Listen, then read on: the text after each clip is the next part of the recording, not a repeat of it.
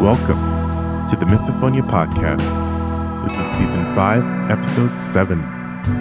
My name's Adil Ahmad, and I have misophonia.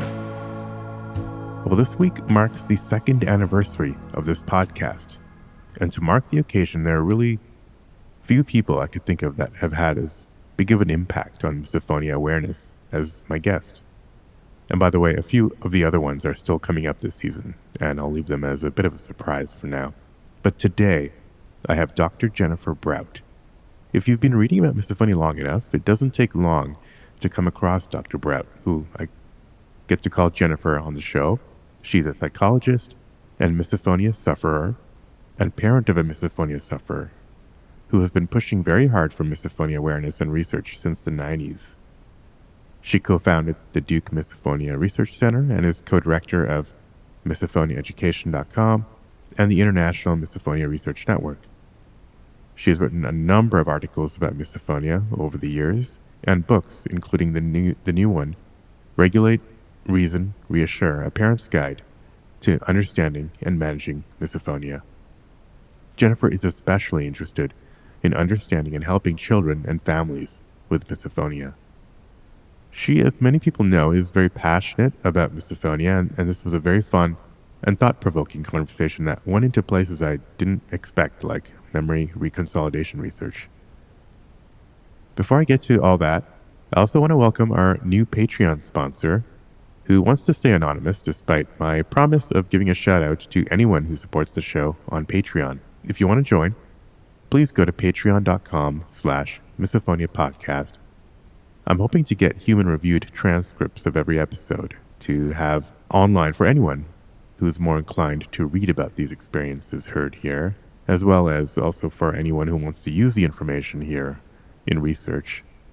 And of course, check the Patreon page for more information on all the swag I'm giving away to patrons. Even if you can't do Patreon, please share this episode on social media. It's a great way to raise misophonia awareness without having to write like a long post about your own experiences.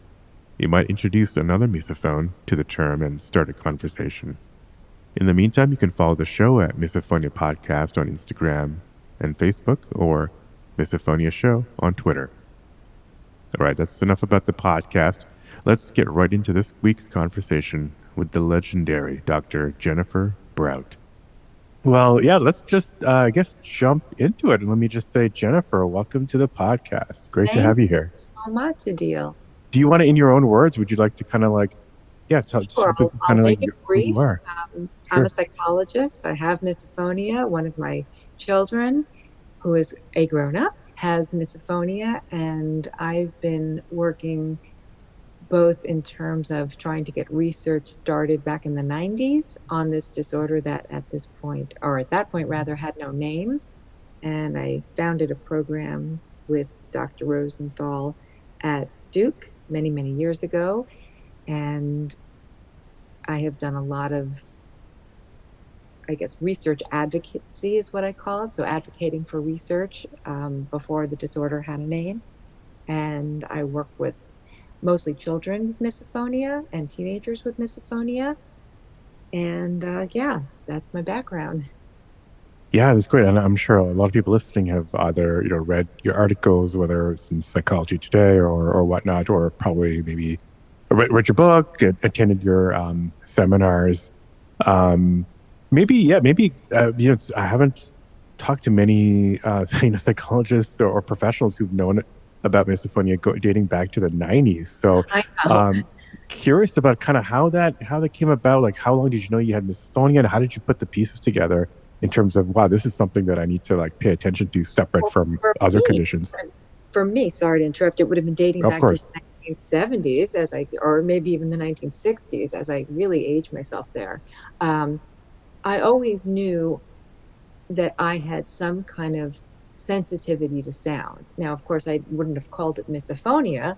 I just knew that sound really bothered me. I didn't know that it was really specific sounds, although I think as I got older, there might have been some awareness that it was particular sounds. And for me, and I don't want to, name triggers, but it was very specific trigger sounds in a certain realm. And but when I had my kids, I have triplets and they're 27 now. When I started to see what was happening with my daughter, who showed symptoms very, very young, we're talking 2.5, 3. So when I started to see that she was reacting to sounds, well, to back up a little bit, I started to see that she was just having, I mean, I go back to being a mother and not knowing how to Hmm. describe it. And I have no words, but, just completely flipping out of nowhere. I started to put it together. This is sound based. And she would say, with her little tiny 2.5-year-old voice, no chewing, no chewing, no chewing. So it started to become Oh, obvious to me. Uh, and, I went to a number of psychologists because I was a psychologist. And I was told that I was crazy. And, you know, um, I said, but I have this thing too. And I started to talk about my trigger sounds. And, we were just told we were crazy. It didn't matter that I was a psychologist. And I yeah. found some solace finally from occupational therapists who at least had a term for being over responsive to sensory stimuli called, over responsive, sensory over responsivity. And within that was something called auditory over responsivity. So at least while they were not necessarily able to treat it, at least they did not treat my daughter like she was crazy or Mm. me. And OTs were able to help us kind of learn to just work with our nervous systems. I went through OT pretty much with my daughter, um, and helped us to learn how to self regulate a little bit. Um, it was hard to get it to work in the face of a trigger sound, and that's what my book is about. Um, and sort of that's the history. And so what I tried to do is bring together what I learned from occupational therapy into psychology, and that's how I ended up starting the program at Duke. Gotcha. Okay. And that program at Duke, I think, started some years later in the mid 2000s, I believe, or was it a little Yeah. later? Uh, Yeah. now I'm going to be pressed to remember the exact date, Oh, it but doesn't have to be exact. yeah, in the mid Actually, we need 2000s. to know down to the hour. But So embarrassed that I don't remember. Um, but yes, and it was originally called the Sensory Processing and Emotion Regulation Program. And, my goal was to get psychologists to understand that there is something else going on here beside just, I mean, the names for it ranged from, okay, you have oppositional defiant disorder, which really got me so angry. I mean, my wow, child I've was never not heard of that. But yeah, oppositional defiant, which is a stupid yeah, classification anyway. I was not oppositional defiant. Nobody, so part of what I was doing, because I was working on the DSM on a team to get sensory processing disorders into the DSM-5, which it got in under autism, just a couple of sensory over responsivity and under responsivity, but the whole thing didn't get in. But that's a whole other story. So eventually, I came to understand very clearly that misophonia is not the same as auditory over responsivity. And, you know, clearly it is not the same disorder, but some people do have both. And some of the skills from occupational therapy sensory integration training can be used because they're bottom up. They work on the physiological, neurophysiological calming. They're not just cognitively based because, and again, this is what my coping skills method is about. You know, when you're in that misophonia moment, cognition cannot be accessed. And right. I find it, I mean, at least it can't for most people that I know with misophonia. So, cognitive work is great as an adjunct, how you feel about the disorder, maybe how you feel about living with the disorder, but it's not going to help you in that moment. You need to use skills that calm the autonomic or sympathetic nervous system arousal. Otherwise, another way to put it is a fight flight system. Hmm. So I'm blabbing and I'm not letting you ask me questions. I'm sorry. No, no, no. Actually, I mean, one of the things I wanted to ask you next was like kind of the history of kind of your development of your program or your basically when did you start kind of thinking about treating misophonia in your clients, and kind of how did this like maybe a little bit describe like what is this regulation method that you have? Well, I was very fortunate um, when I was in school, and I was actually in school after, before and after I had my triplets. And I had some really amazing professors. And this is very interesting, actually. They were infant mental health specialists. So when you think about when you're dealing with an infant, you can't rely on cognition and you can't rely on behavior therapy. You're Yeah. relying on the nervous system. You're dealing with their physiologic system. Yes, you may call it emotions. My baby's upset, the baby's upset, but all of the systems are so intertwined with infants. And that's when I learned, oh, I get it now. We grow up, but we're really still driven by the same things. And the other part of what really made me understand what's really going on, and I'm not a neuroscientist, but I became close friends with really just an amazing neuroscientist, Dr. Joseph E. Ledoux, who's also a really great musician, but that's another story. And Ooh, I'm interested in that too. Yeah. yes, Anyways. yeah.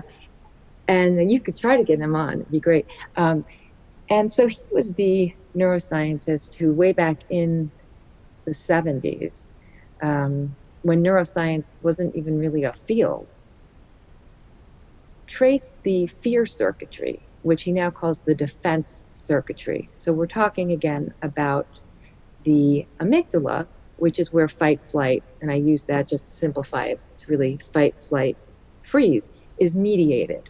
Mhm. And what he has explained to me, and I don't do him justice, so if he's hearing this for some reason, Joe, I apologize. We talk about emotions and emotion regulation, but when Joe explains what an emotion is, and we have some great videos of him doing this, by the way, um, when he explains what an emotion is an aggregate of both the physiological and many neural systems.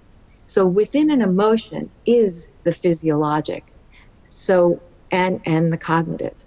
And when we have, for example, and now I'm adding to what Joe said. Joe didn't say this part, but when we have a misophonic response, or we're in that moment, this response happens in a millisecond. That's how fast, I'm going back to Joe now, Mhm. that's how fast that amygdala responds. And we are in that sympathetic nervous system arousal within a millisecond.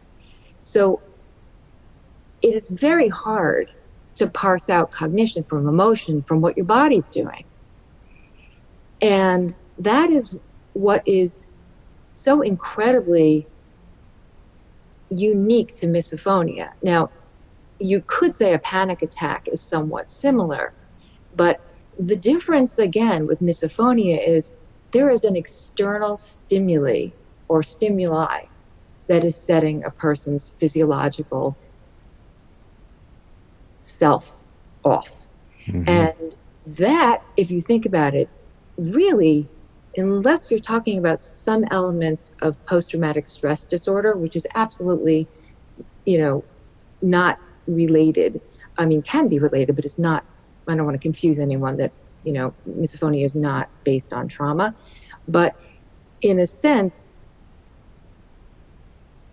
we are dealing, it's the only other disorder where we're dealing with external stimuli is affecting the physiology. Whereas, like in anxiety, you can be thinking about something and that can set off the nervous system.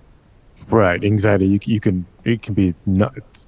doesn't have to be stimulated by something external. It could be your mind starts to drift in a certain way, and then it just kind of snowballs. But misophonia is very much external stimuli. Yeah. Millisecond later, everything's Yeah. changed inside your head. Yeah, Yeah.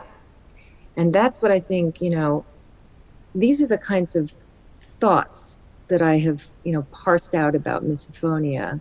And I get somewhat upset because I don't see this coming out in the literature except for some of the really good neuroscience.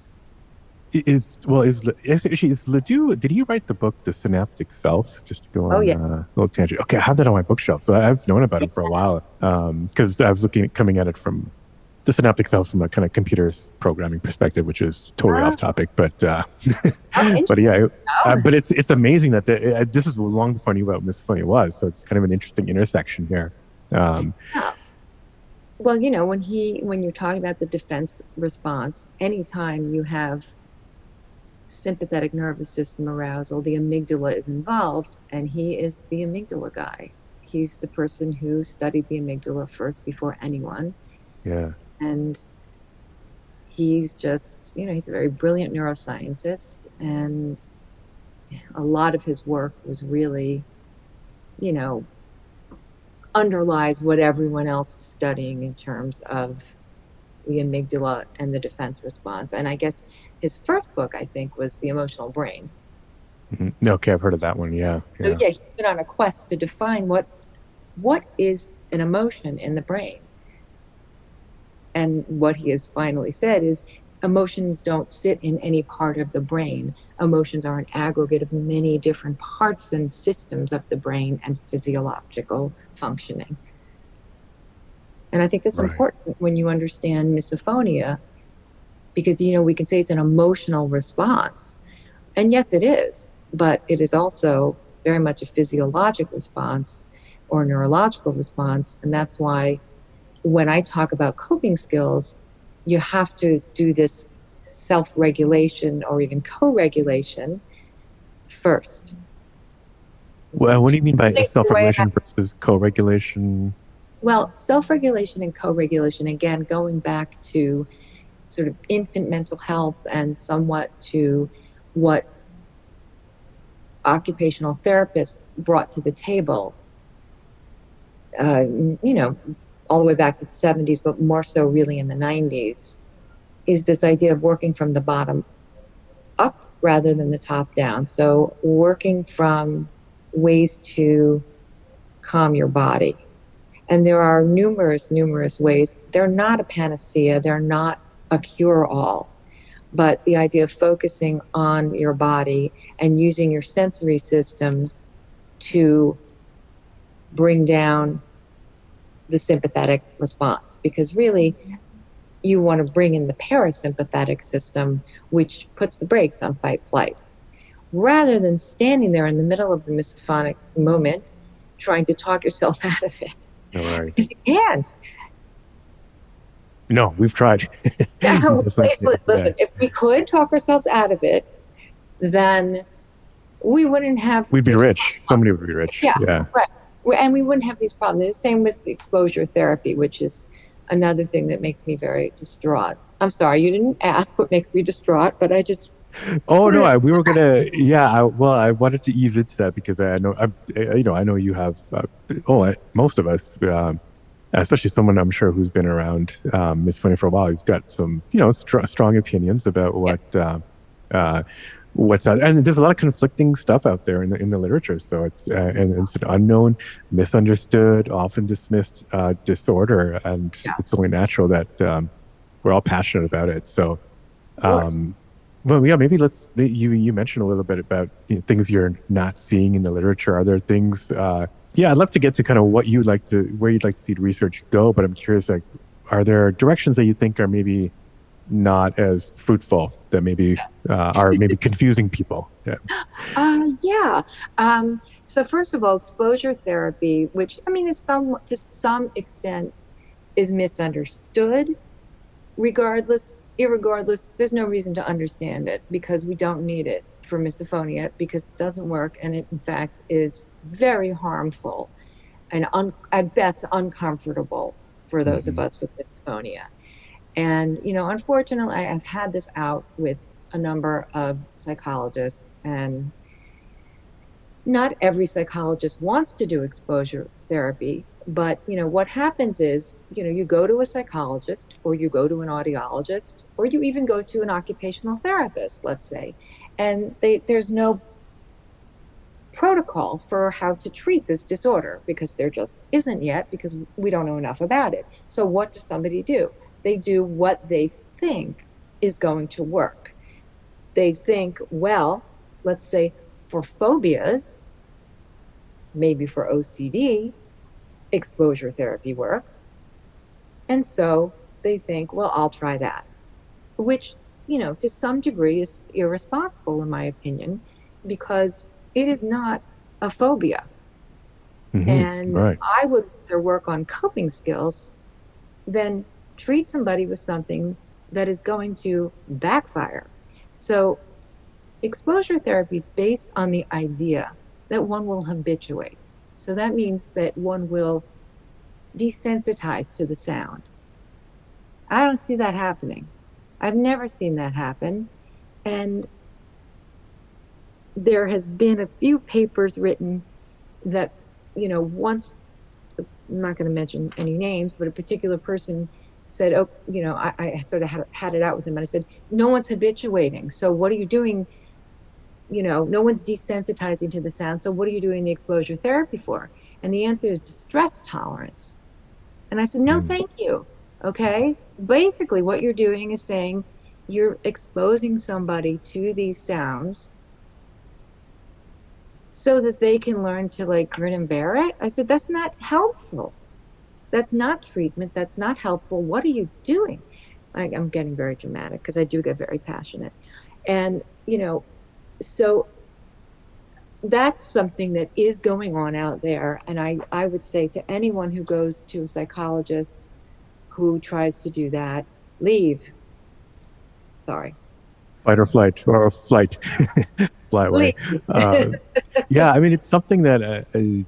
I guess it's. I was curious where that came from, and I think you made it obvious that, yeah, it comes from probably OCD and treating phobias, and Right. maybe it does work in those domains, but this is quite different. Yeah, I mean, I don't know anyone who, when you mention exposure therapy, who has misophonia, does not cringe and just and it's just it's, at least to us, it seems intuitively the wrong direction. But Absolutely. and so, what are some of the so for okay, so you said like focusing on, maybe focusing on the body during the moment. Are is it things like kind of focusing on your breathing, or focusing on your senses, maybe other senses other than hearing? Is that kind of what you're Not I don't exactly. know. Okay. Um, but that was a good, that's actually not a bad idea. To That's a think total about guess, but that. It's a good idea, actually. What that's one of the wonderful things that has come out of, there's a great, I think this site is now sensoryhealth.org. One of the great ideas, not ideas, but that it's actually a huge body of research that has been validated and proven, that's been ignored by psychology, because guess what? Psychologists, I sound so anti-psychology, but psychologists and psychiatrists to some degree don't want to send, they don't want OT taking over their turf. So there's always turf wars going on. oh, I Um, can. Yeah, it doesn't take a rocket scientist to see that. Anyway, yeah, so continue. so and while some of it's been, there was a great attempt in you know the early 2000s to kind of integrate, and that's when I was on the DSM group trying to get sensory processing disorders into the DSM, which is run by the American Psychiatric Association. And, I don't want to point fingers, but I don't think they wanted it in there. So, but from OT, particularly these sort of sensory based theories and practices, we know, for example, that certain things are innately common. Certain things are innately calming, rather. And we know this also from infant health. So if you think of like an infant, okay, rocking. What do we do with infants? We rock them, we swaddle them, we put sort of pressure around them. Think of what we do to calm down. I mean, it's almost so simple. To calm down physiologically as an adult. We like massage, right? Not Hmm. everyone Hmm. does, but many of us do. So the idea is, how do you take these things that will change? And there are certain breathing exercises that are also helpful. But here's the problem. You can do a massage and then you come home and you're still triggered. Although leading a lifestyle where you're trying to keep in sort of lower sympathetic arousal is good. Um, but the idea is to take these movements and these proprioceptive input, which is known to bring in the parasympathetic system, which again breaks fight flight, and get them into the misophonia moment without looking ridiculous in public.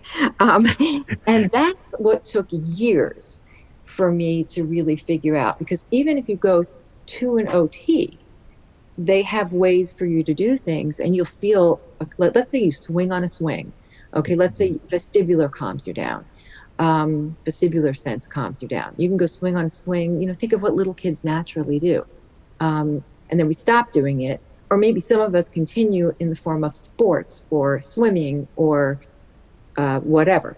But all of these things that are innately calming to infants, to little kids, you know, um, swinging, rolling, these things are innately calming.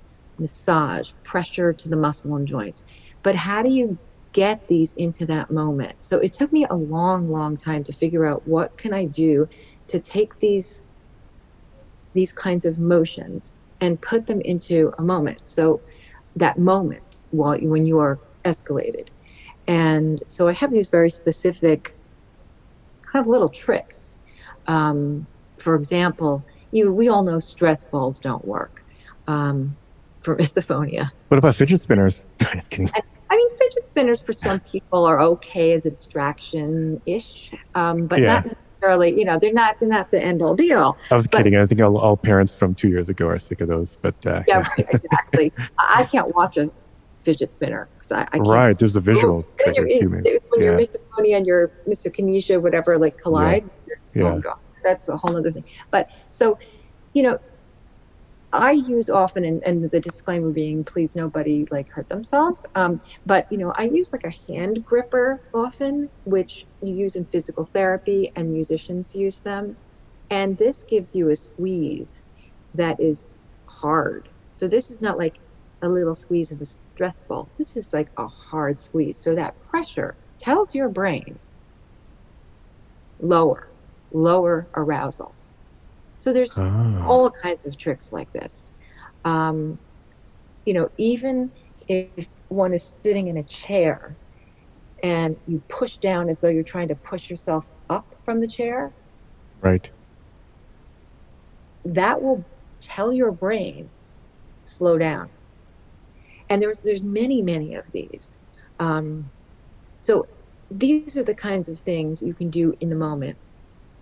And there are other things, of course, if you're at home and you don't care what anyone's thinking, you can get up and do wall push-ups. You're changing your physiology. That's changing your physiology. Interesting. So you get triggered. Um, you get up, do some wall push-ups, and that kind of tells you is one way to kind of tell your brain to calm down, Yeah, or just changes your yeah. change your physiology. And then you can worry about your cognitions and your emotions. And if you have to leave the room, do some wall push-ups. Do it. Listen, if you can do some actual real push-ups. Or there's another thing I call an adrenaline release, which is, if you have to go out of the room and, do some fast wall push-ups, do some like jogging around the house, whatever you have to do, release the adrenaline because it's in your body. How are you going to get that adrenaline out if you don't do something? You have to bring it down by bringing in the parasympathetic system, or you have to release it. So you have to deal with what's going on physiologically first. And what's interesting, Adil, is that most people, when I ask most people, how long does it take you to sort of calm down when you're triggered? Most people will say it takes me 2 minutes. Some people will say it takes me a half hour. When most people actually kind of just time it with something as simple as, and kind of gross, and this isn't scientific, but let's say heart rate. Most people find that when they are away from the stimuli for like 30 seconds, they go back to what we call homeostasis, which is the neutral state.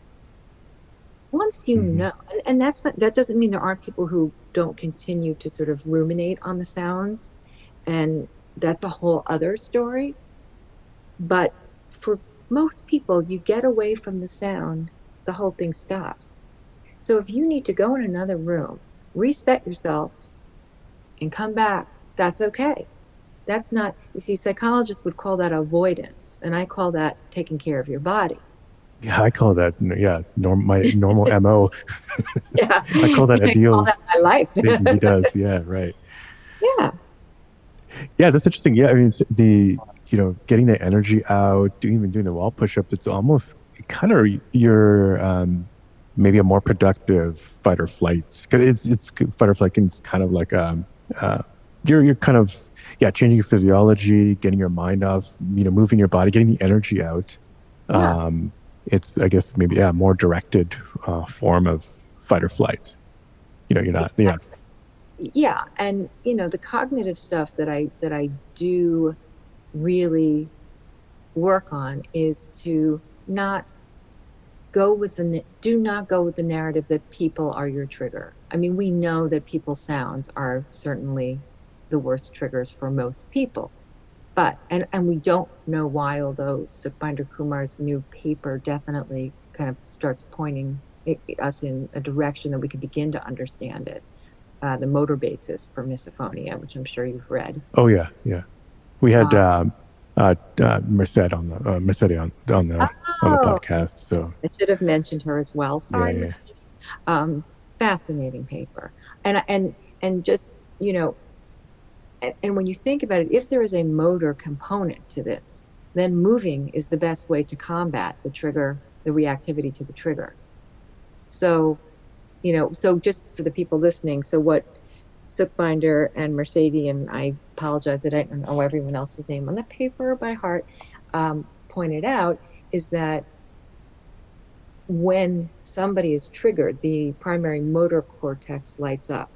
And what they hypothesize is that mirror neurons are, there's a hyper mirroring going on. And what mirroring refers to is, and this is an example, when a baby is looking at its parent or whomever, and it learns motorically how to smile back, those are, for example, mirror neurons working. So we have within us these specialized neurons that help us to motorically mirror someone else's motor movements. So the auditory and the visual are conduits to the mirroring. So just to give you an example, if I'm watching someone chew or if I am hearing someone sniffle, I'm feeling it in my body. That's the hypothesis here. And that's what showed up in the neuroimaging that this team did. And that takes us in a whole other direction for potential treatment and just for potential understanding of what this disorder really is. It's a game changer paper. So if you ask me what research I want to see done, I want to see more of that. um, Yeah. but also, if you think about the fact that there's a motor component, if I'm feeling someone's invading my space, maybe, I don't know, then moving is really good. So back to the coping skills, when I saw that paper, I was like, oh, okay, so maybe this kind of makes sense why this is somewhat helpful and why, but the cognition part, the narrative of the person, is my trigger, is just not helpful. It just doesn't help. Right. No, and I think most people who have thought about misophonia enough, who have misophonia, I think at least by the time they become an adult, have rationalized that. Okay, I try to, most people have said to me, I realize now it's not the person, it's just I can't process certain sounds properly. Mm. But yeah, hopefully nobody's evangelizing that it's the other person is doing it on purpose. Although I have heard stories where some people will use it kind of as a weapon, but that's a whole other I know. that's a whole other topic. It happens. Uh, yeah, interesting. So yeah, and then like you said, the paper is a game changer. It does, it leaves some questions and opens new questions in terms of things like, well, then are people maybe born with this condition within the mirror neurons, or do you have any, I don't know, thoughts about what maybe causes this in people in the first place? I really have no idea. And that's a totally fair answer. I am clueless. I don't know. I really don't know. And it's such a great question. I do wish that, I mean, there is this myth that, it begins between 8 and 12. And I don't think that's a great myth to be perpetuating, because then nobody's going to study young children. Right. And, maybe most people report that they remember having developed these symptoms at age 8 through 12. But, what would a parent know what to look for? Like, if I didn't have this, I may have just looked at my child and thought, what is going on there? Taken her to a psychologist or a psychiatrist and accepted that, I don't know, the many diagnoses they offered me, from ADHD, oppositional, whatever, um, none of which were true at all. So what a parent doesn't know what to look for. So I would like to see more research in the developmental neuroscience Mm. area of misophonia, because we don't know Yeah. how this begins, why And this begins. if anyone's had time to think about it, it's you, Jennifer. So that's Yeah, yeah, I've had totally to fair long answer. time to think about Not, it. I don't mean to age you. I mean, or No, whatever, but yeah, you it's definitely. really fun. I look so young in my picture. It was taken But you so long. do. I am looking at it. I'm like, oh, that's a lie. It's time to No, change up no. that picture. And you mentioned you mentioned trauma earlier, and in a lot of my interviews I've talked to people who either have comorbid conditions or have experienced trauma in the past. And that's come up as maybe something that can cause this, or at least maybe activate it. I don't know if you think you see kind of, you think that's kind of a coincidence, or are there any kind of takeaways or things that we can learn from trauma treatment that might help here? Well, I think, well, yes, yes, actually. And I know I did say before that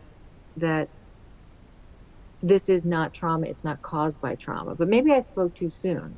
Um, what do I know? Maybe it is caused by trauma.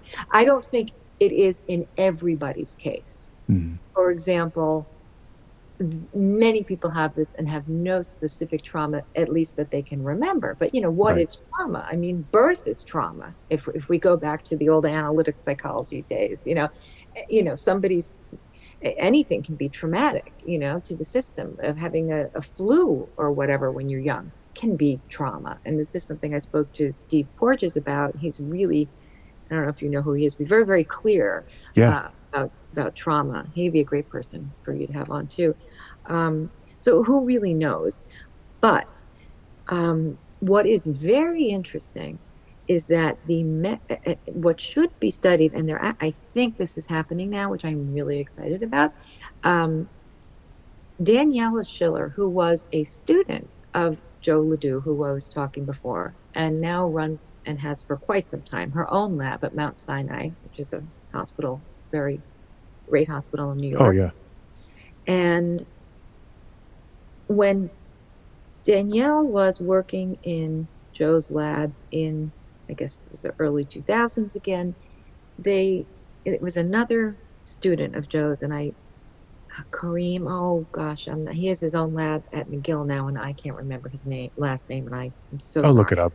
Yeah, Okay, that's fine. so they were studying how memory consolidates. And I believe it was Kareem who had this idea, well, if you consolidate memory, maybe you can reconsolidate it and change the association of the connection between your body response and the stimuli that's bringing on the trauma.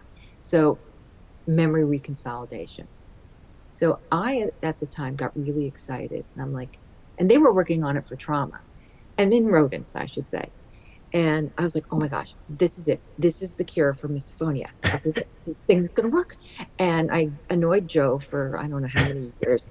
Then I annoyed Zach. I'm like, someone has to study this. Someone has to study this. And finally, I talked to the people at the Misophonia Research Fund. I'm like, please, please, like, talk to Daniela Schiller because she is the only one of the only people now besides Cream and Matt McGill studying memory reconsolidation in humans, not rodents. Um, it is a very tricky thing to get to work. Now, it was kind of the whole thing was abolished, all the work, originally because people mistook it for changing your memory and deleting memories. It's not that. It's simply changing the body response to the memory. Oh, interesting. So Yeah. it was the regulations that you can't do this research anymore. Well, it was, I don't know if It was shut down. it was actually regulatory, but it was, it was not well accepted. And Maybe it, after the movie Eternal Sunshine of a Spotless Mind, it got shut yep, down. you should, if you look, yeah, Joe was involved in trying to correct the understanding of that. It was a Interesting. whole One of my thing. favorite movies, but total Yes. coincidence again. And yes, yes. So, but Danielle, continued. And think, I think I saw this, if I saw this correctly, and if I didn't, I apologize. But I think she is now studying memory processes in misophonia. And this has been my great hope. The problem is, there's somebody also in Amsterdam named Merle Kint who uses memory reconsolidation for phobias. Now, I'm not saying, I have been told, even, by Joe, this memory reconsolidation in humans in and of itself is not developed enough yet to be trying Mm-hmm. it, um, for this, that, or the other thing. But going back to trauma, the way trauma memories work, where the external stimuli causes the neurophysiological response with emotional and cognitive consequences, that's similar to misophonia. And in Yeah. fact, there was a paper that Mercedes um, did with Romke Rao in Amsterdam, where they found an association between the symptoms, at least, were associated with PTSD. So I shouldn't have spoken so abruptly and said, no, no, no, this is not PTSD or caused by PTSD. I think I don't know the answer really, but again, outside stimuli causing this physiologic reaction steeped in the memory association between the outside stimuli and the amygdala. That is similar. That we know. Yeah. I No, hope this that was is clear. I hope that was clear. yeah, yeah, no, absolutely. I'm glad we went down this path because yeah, first of all, you mentioned a couple people. I'm scribbling their names down now that I need to Oh, talk to, I can, you don't have to um, put their names down. yeah, no, but yeah, I just brought it up because it's I was looking back recently because it's been about 100 episodes. I was looking back at some of the common patterns, and one of them has been kind of like trauma, unresolved trauma. Angry parents, drinking. Uh, a death in the family of a loved one, and then misophonia starting right after, or being noticed right after. So I just wanted to ask you if yeah, if what you thought about that. So yeah, this is some I think interesting you have to research that I'd not heard of before. parent blaming, because I think parent blaming, and maybe this is because I don't want to be blamed. No, but I think parent blaming is easy because parents are usually the people from whom your worst trigger sounds emanate. And then I think about my kids, you know, and only one of them had this problem. So there's the other side of it. Um, but Right. I always say we only have one sympathetic nervous system. So once it's aroused and once it's raw, think of it that way, anything can come get it excited. And I mean that excited in a bad way. Right. So, Right. you know what I'm saying? So yeah, if you're already in any kind of overstimulated state, if you're, you know, just an oversensitive person, if your parents or your household is having issues, if you have a bad year with a bad teacher, whatever, if you're going through, who knows, anything, you're revved up already.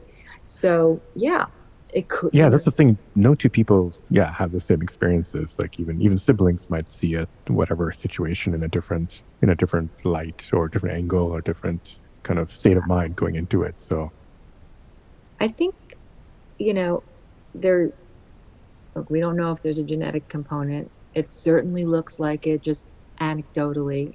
I can, oh, okay, I was going to ask you about that. Yeah. so it could be that we also, people come into the world. I know this, I'll tell you, I used to think a lot more, much more behaviorally, like, oh, when I was a young parent, I really thought it was going to have a lot to do with how my kids turned out.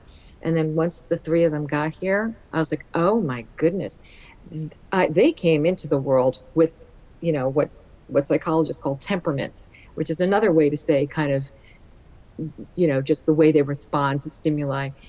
I mean, I had one that was so calm. I had one that was really terrified of everything, which was my misophonia one, and the other one who just seemed to hate being a baby, and they were just, that's how they came into the world. And I was like, oh, it had nothing to do with me, at least in terms of my, Hmm. parenting. So that's when I took a full swing, and I was like, out of like anything, behavior. I mean, I'm not saying that there aren't merits to behaviorism, but I took a full swing, and I was like, oh, wow, it was an awakening for me. I've always thought about it. If there is a genetic component, it's maybe the environmental may or may not activate a potential genetic component where they're not mutually exclusive, but they're not. It's not one or the other necessarily. Well, I think, what you're talking about is certainly epigenetics, and it looks like, Hmm. in the field of genetics, people, geneticists are now talking about, for the most part, not nature versus nurture, but Right. nature via nurture, which is, I think, what you're saying. Right, right. Yeah, ultimately, yeah, our genetics are determined maybe over a longer time scale in terms of humanity. They're affected by the environment and nature. I mean, nurture. Right, So, right.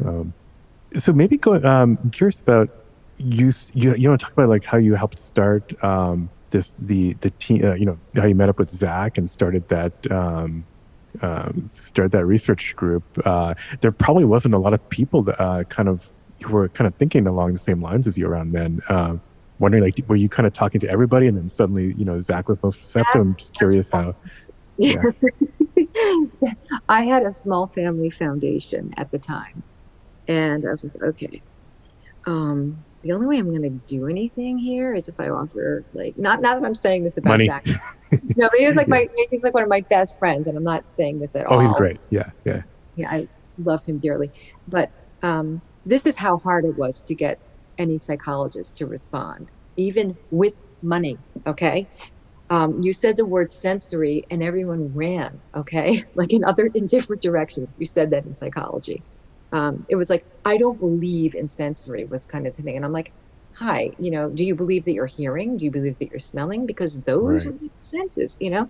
Anyway, so, um, I was like, okay, so maybe if I take some of this foundation money, and I offer it to do a couple of studies, maybe that's the only way to do this. And and the woman who I was working with in the Sensory Processing Disorders Foundation got really angry with me. And she's like, how could you do this? Like, how could you not give this money to us? And I'm like, look, I've got like one or two shots here. It's not a large foundation. And if this doesn't get into psychology, this is just going to get worse and worse because people are going to psychologists and being told they have, this behavior disorder or this personality disorder, when in fact, um, I think that this is a sensory disorder. Um, so I stuck like the word funding in the into the Yeah. email, and I wrote about 10 psychologists that would you be interested? And I was looking specifically for borderline personality researchers because I had Hmm. a hypothesis that part of borderline personality was reactivity to auditory stimuli, that part of the affect dysregulation was that, and or that one could develop borderline person or was one could be at risk for borderline personality because one is always being dysregulated by sound. Right, right. So that was my hypothesis. And so I'm writing this, and like nobody, literally no one wrote me back except, and then like maybe a week later, I get an email from Zach. He's like, I'd be interested. Z. I'm like, oh, he sounds kind of cool too. And that's how it all started.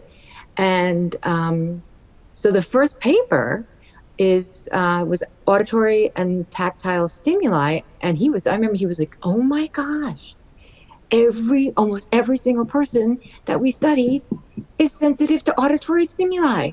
So it was like, I thought this is big breakthrough, big breakthrough, big breakthrough. The paper came, the paper went, that was that.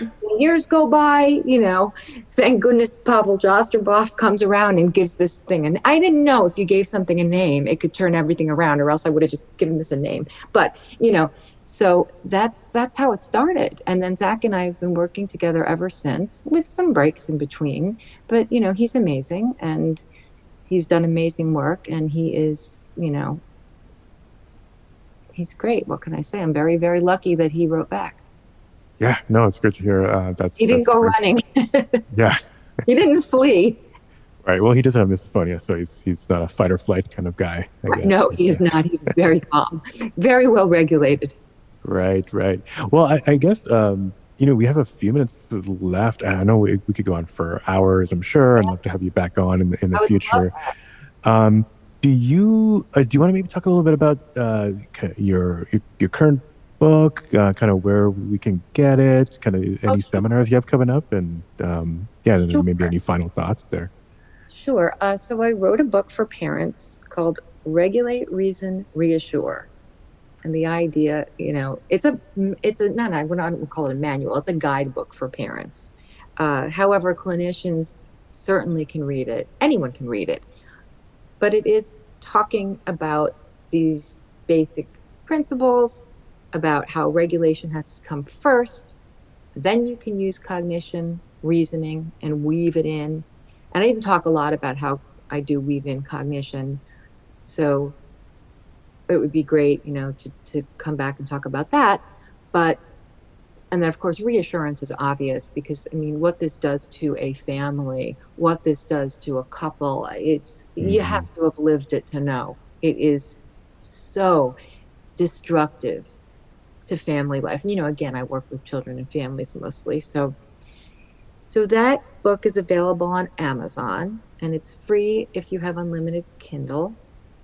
And then the other thing I started to do, I get a lot of phone calls and a lot of emails. And it occurred to me that, one of the most important things is understanding what misophonia is and what it isn't, to the extent that we know at this point. And, I work with Shaylin. She does all my it started with her doing my websites. Then we began to Yeah, do advocacy together. And so we've been together for forever. And she's an I've never seen anyone work so hard, I have to say. yeah. So, Everyone has read her stuff, and oh, yeah, she's a huge advocate, and I'm hoping to have she's her on soon. un, Yeah, just incredible. Such a hard worker, what she has done for this disorder. And so, I said to her one day, I said, I why am I not doing classes? I said, I'm teaching every time I start with a new family, I'm going over the same thing. It's costing them a ton of money. I can't see as many people as I want to. There's got to be a better way to do this. So she took my book and she made it into a presentation. Mm-hmm. Um, Thank you, Shaylin. And I do these classes now. So it's much more efficient for parents and clinicians. And, they don't have to like pay for single sessions with me. And I get to reach so many more people. And they get, a free copy of the book, obviously. Mm-hmm. And it seems to be working out really well. And this is at misophoniaeducation.com. And we have a small group coming up in January. And we also have updates from Duke Research and other researchers. So you could see it all on misophoniaeducation.com. We're open to any suggestions too, because we're always trying to think of new ways to efficiently reach people.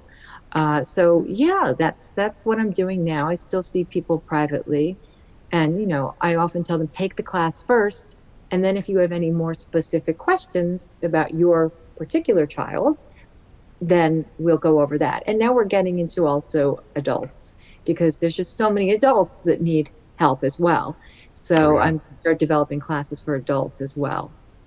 Okay. So your focus seems to be, on children and families, which is huge because, there are a lot of parents who write in and they're just kind of like have no idea what to do. And I kind of fell into that just because like nobody else was doing it. and you're a And, parent who have and somebody with I'm a misophonia. parent, Yeah. but now I'm also an adult with misophonia. So, and an old lady with misophonia. So now I'd love to start doing some things from that perspective too.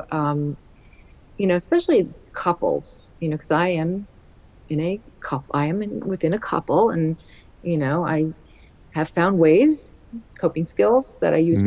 myself that I think would be very helpful. Oh, absolutely. Oh, well, we should definitely get you on again. I love that. Yeah, Jennifer, and yeah, I want to say remind people this is Jennifer, Dr. Jennifer Brout, because I know people have seen that name and many things they've read and things online. So yeah, just want to thank you in person for everything. Yeah, Thank you, dear. obviously everything you've done. Oh, thanks. All the places that you've written articles and all the seminars and work you've done. There's not a lot of people have had this the impact you've had in terms of getting awareness out. So it's been life changing for many people. I have to say thank you to Zach and to Shaylin and to you. This was such a great idea, doing a podcast deal. Thank you. Thank you, Jennifer. Such an honor to speak with you. Everyone listening, if you liked this episode, please share it. And don't forget to leave a quick review or just hit the 5 stars wherever you listen to this podcast. You can hit me up by email at hello@misophoniapodcast.com or go to the website, misophoniapodcast.com. It's even easier to send a message on Instagram at Misophonia Podcast or Facebook, and we're at Misophonia Show on Twitter. Don't forget to support the show by visiting our Patreon page at patreon.com/misophoniapodcast. Music, as always, is by Moby. And until next week, wishing you peace and quiet.